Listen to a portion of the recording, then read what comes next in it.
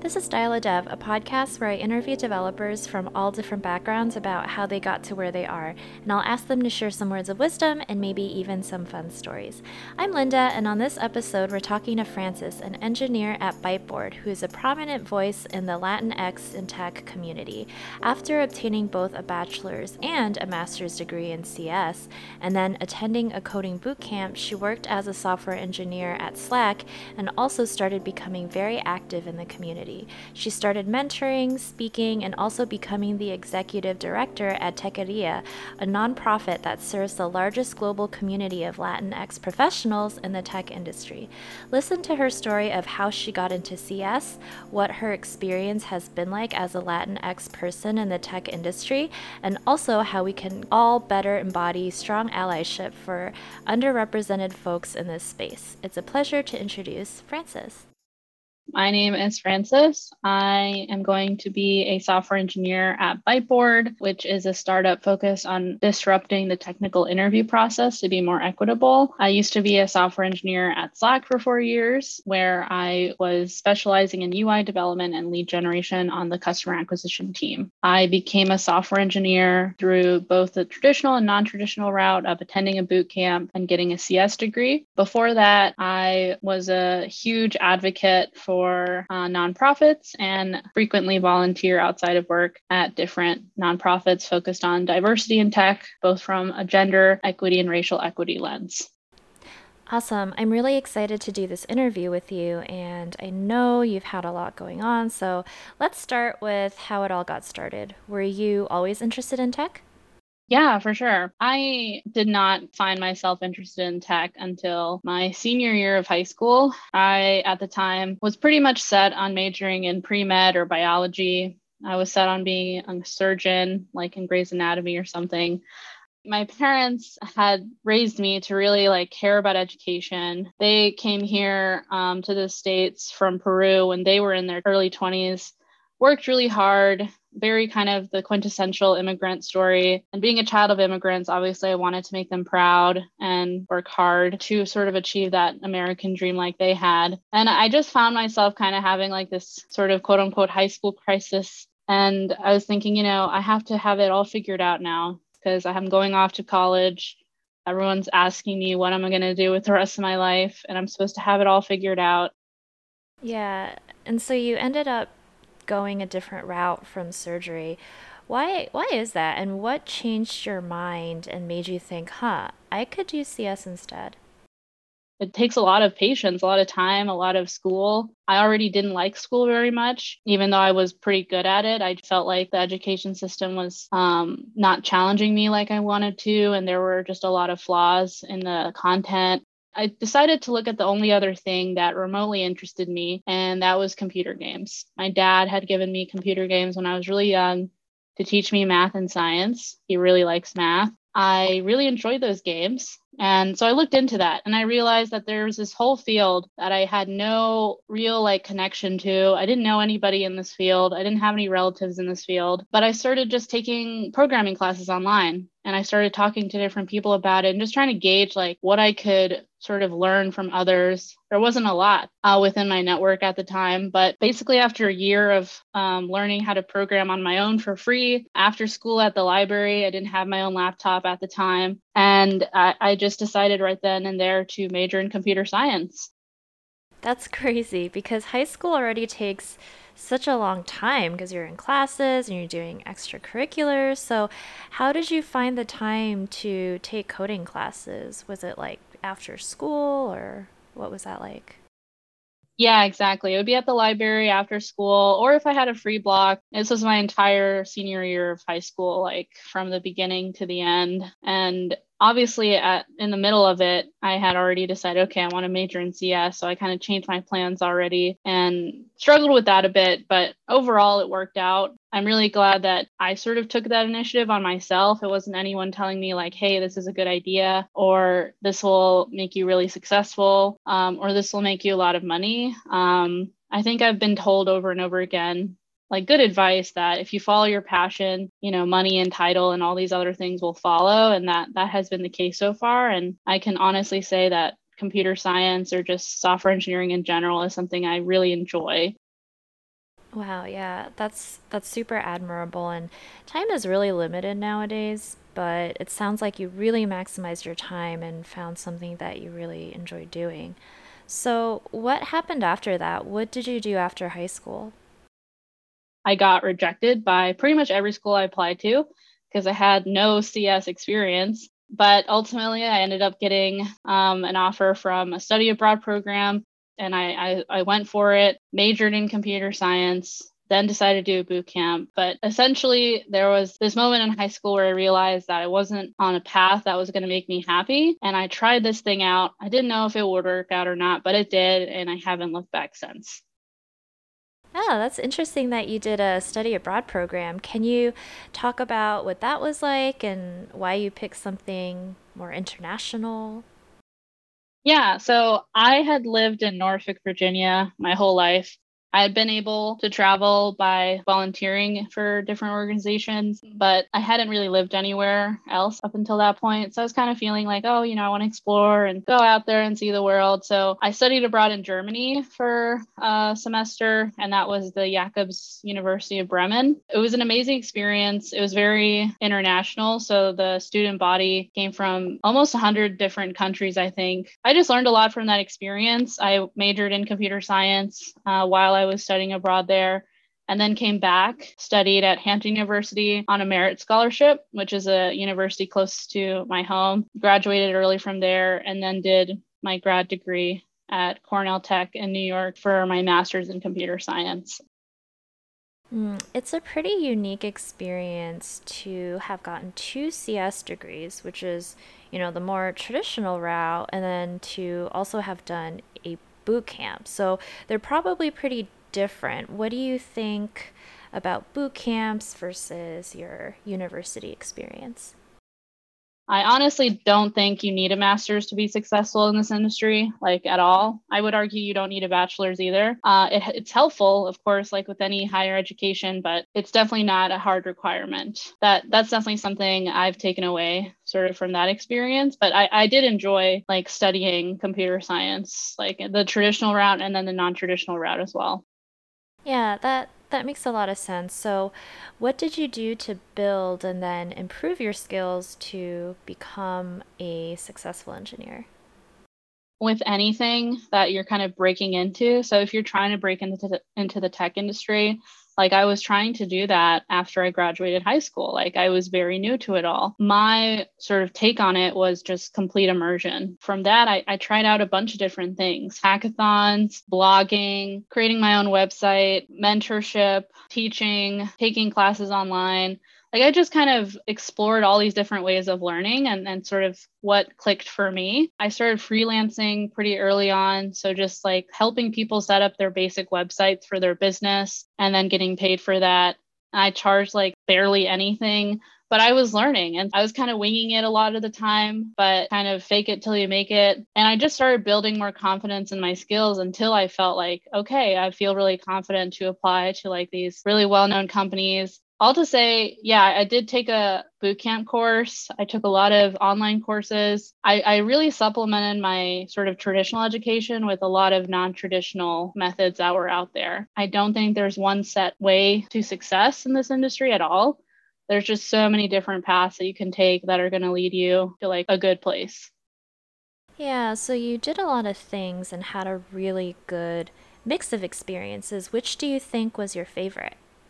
I think I narrowed it down by like what I definitely didn't enjoy. So I didn't enjoy watching videos. I didn't enjoy hackathons. There was so much pressure. I did really enjoy mentoring other people. I had like that sense of validation of like, oh, wow, I know this topic well enough that I can actually teach someone else pretty well. And that also helped me build my communication skills, which were pretty, I think, poor at the start of my career. And I quickly learned that software engineering is not just about how much code you're pumping out at the end of the day, how many PRs you're opening, but also like how you're communicating with your coworkers, how you're empowering other people.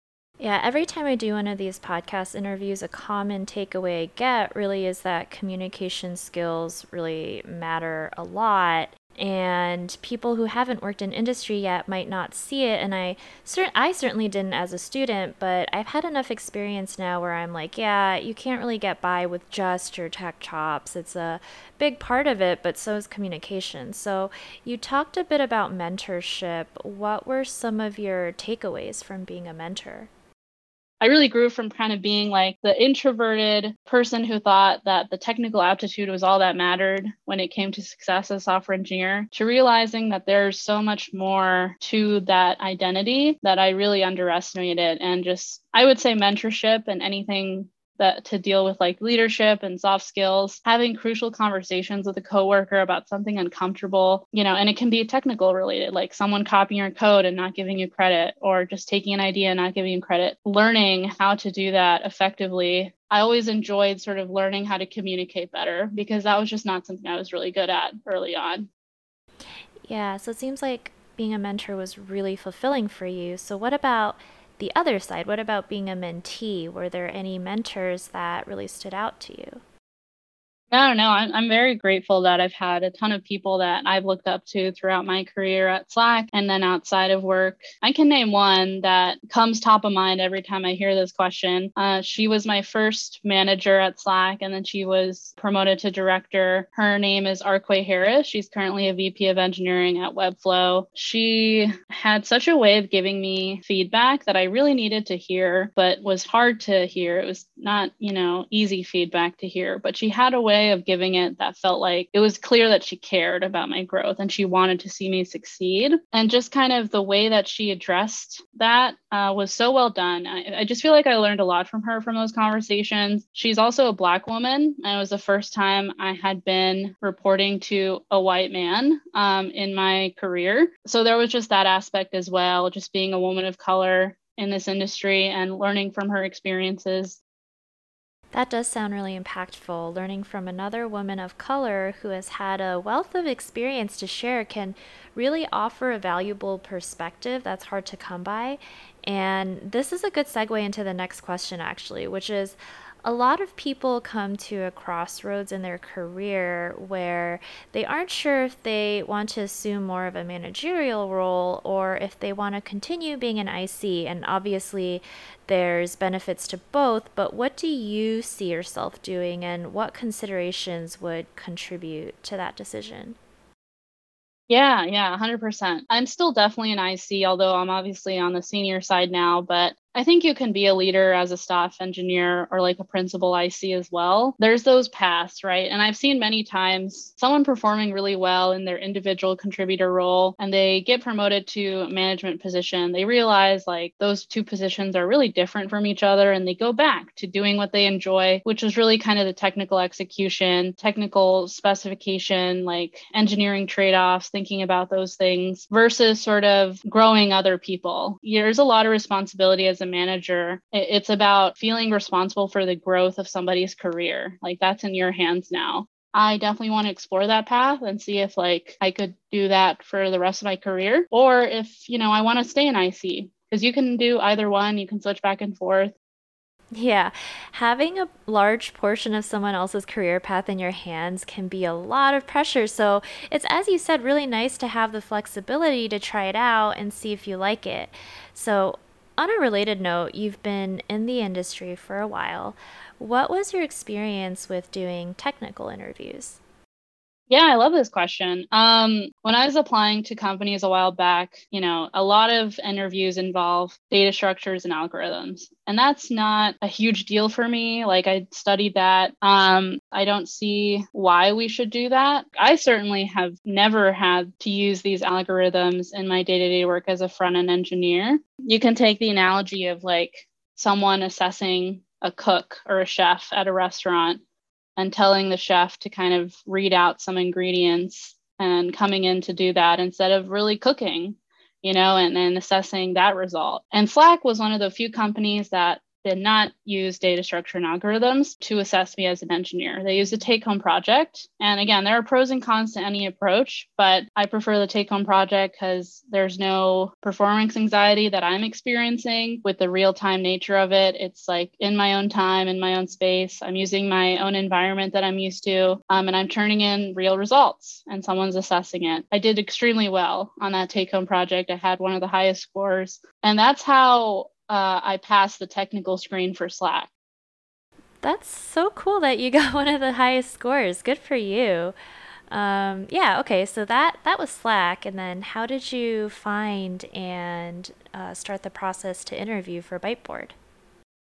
There's a GitHub repo that was started by a previous Netflix engineer. It's called Hiring Without Whiteboards. It has over 25,000 stars on GitHub. So a lot of people resonate, I think, with this alternative approach. And so I took a step back. I thought about, okay, I'm very passionate about diversity in tech. Who's working on that, like from a technical perspective? And I saw on LinkedIn, my previous manager, Arquay, she was tagged in a LinkedIn post about this startup called Byteboard. And I had heard of them. They're the first startup to spin out of Google. And I was like, I'm really glad someone's working on this because the technical interview process could really use some work. So for the first time in my career, I actually cold emailed a company and I was like, I want a job. It was really interesting because I'm so used to sort of like just replying to recruiting emails and following up. And it was really valuable for me to sort of take a step back and think about, okay, what is it that I'm passionate about? And it worked out. I got offer with them less than a month after I emailed them. And so while I did get 2 other offers from companies that had reached out to me initially, I ultimately went with the one that I was initially interested in. And I think I'm going to learn from that approach and sort of take that moving forward as a means to understand that I should be the one in charge of like my own job search process. And I feel like this job at Byteboard really aligns with like my passion for software engineering, but also racial equity in tech. Yeah, that's awesome. Sounds like it's right up your alley. And so, for people who aren't that familiar with the technical interviewing process, can you elaborate on the last part? Disproportionately, the studies have shown that technical interviewing, women and underrepresented folks suffer from more performance anxiety and just report not wanting to follow up or be a part of the interview moving forward if they have an initial bad experience. I really appreciate you bringing that up because I think a lot of people don't see that part of it. And I'm curious, how do you think the tech industry is doing as a whole to foster diversity and inclusion? And also, what about the Latinx community specifically? There was numbers published about 2021 funding and how early stage seed round startups with Latinx founders, the funding has actually decreased for them. So US-based Latinx founders have basically received less funding at the earliest stages than ever before. I definitely think that there is a long ways to go.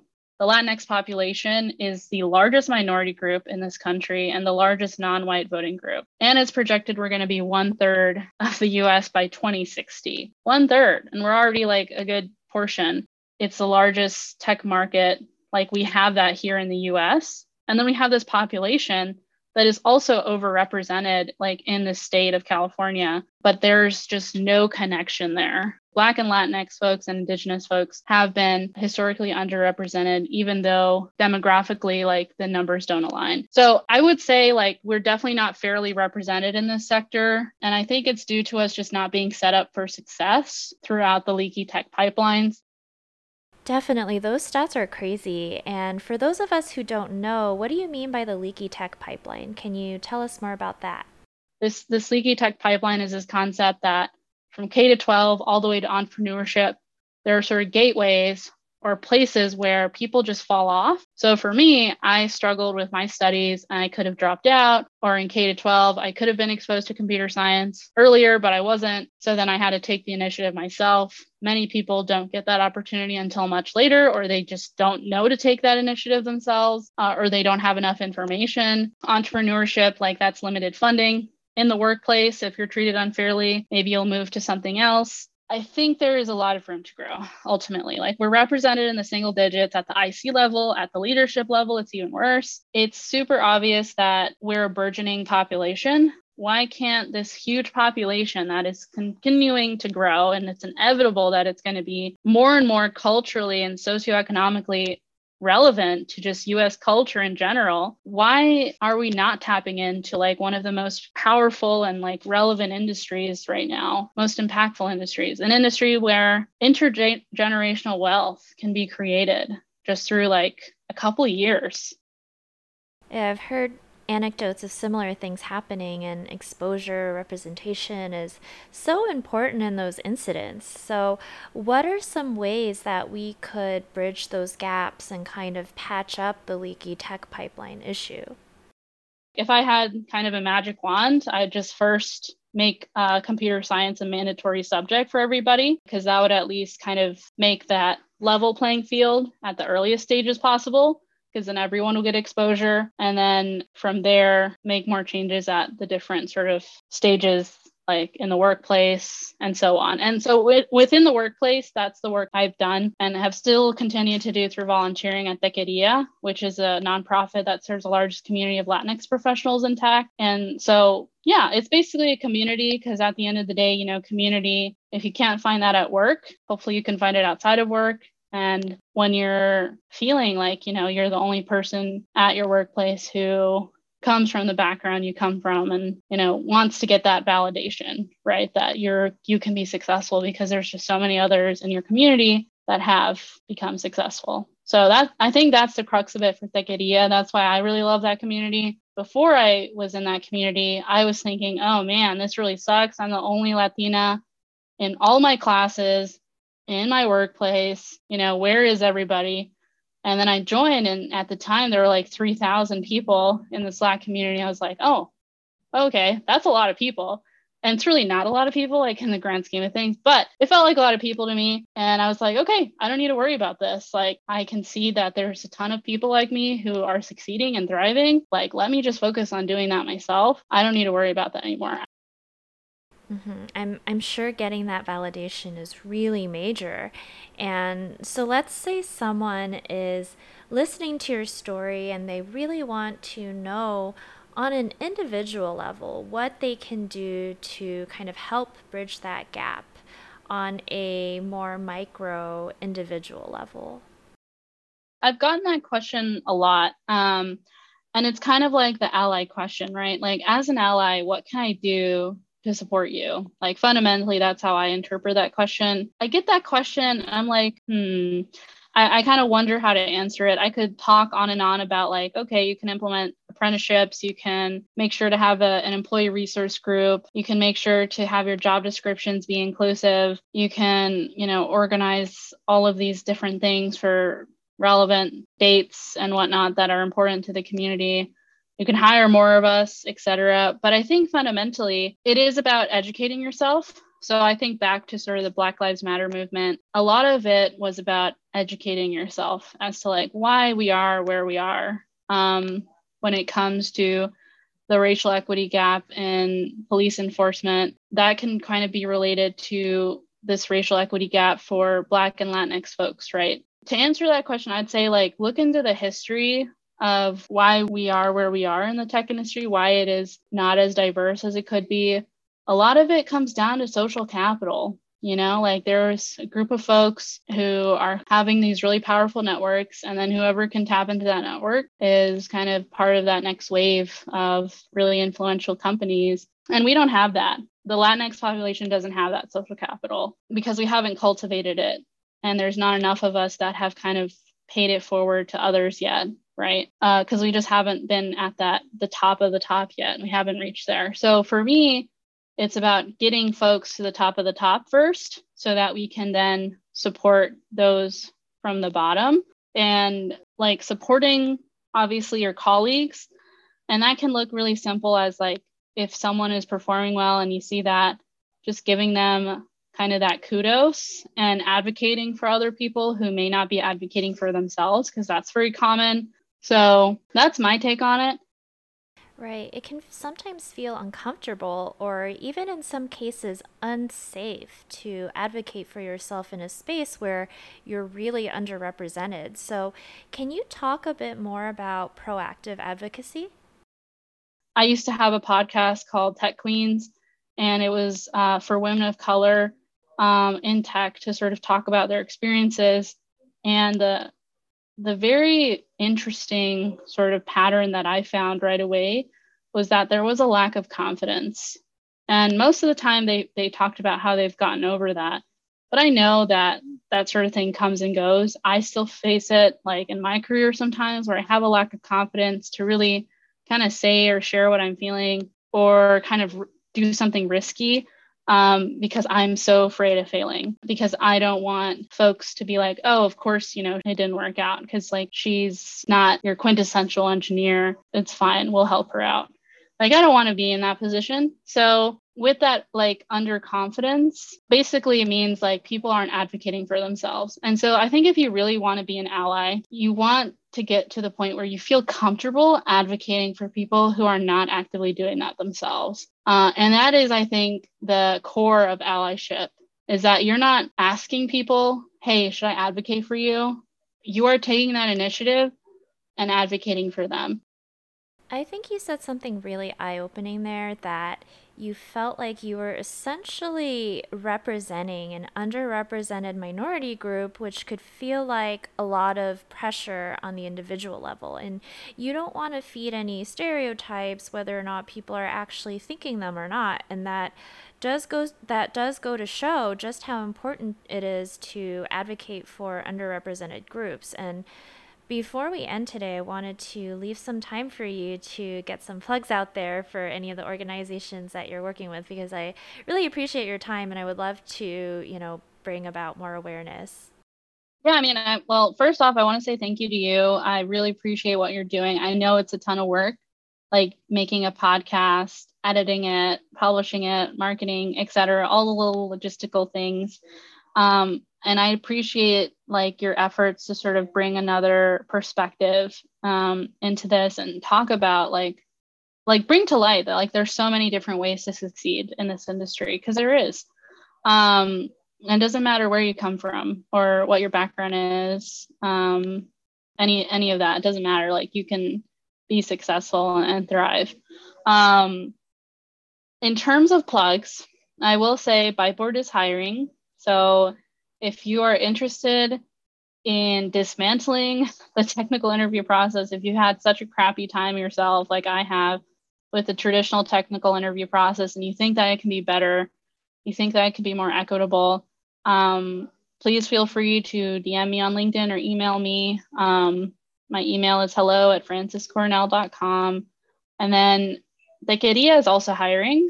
So if you identify as Latinx in tech or not, you can always join our community. Allies are welcome. Anyone can join for free. And we're hiring across the board in different roles. I believe that's going to be published soon, but basically we're just like in a growth spurt. I volunteer with Tequeria as a tech team volunteer. So like maintaining their website and doing like tech requests or IT requests. And then I also advise the board from time to time. So love the work I do there. It's a great organization. It's growing a lot and there's more people that need to be hired now at this point. So if you're interested even working part-time, I know a lot of positions usually recruit part-time as well. Or if you just want to work in the nonprofit sector more at that intersection, there's definitely opportunity there. But yeah, Byteboard is hiring, Tequeria is hiring.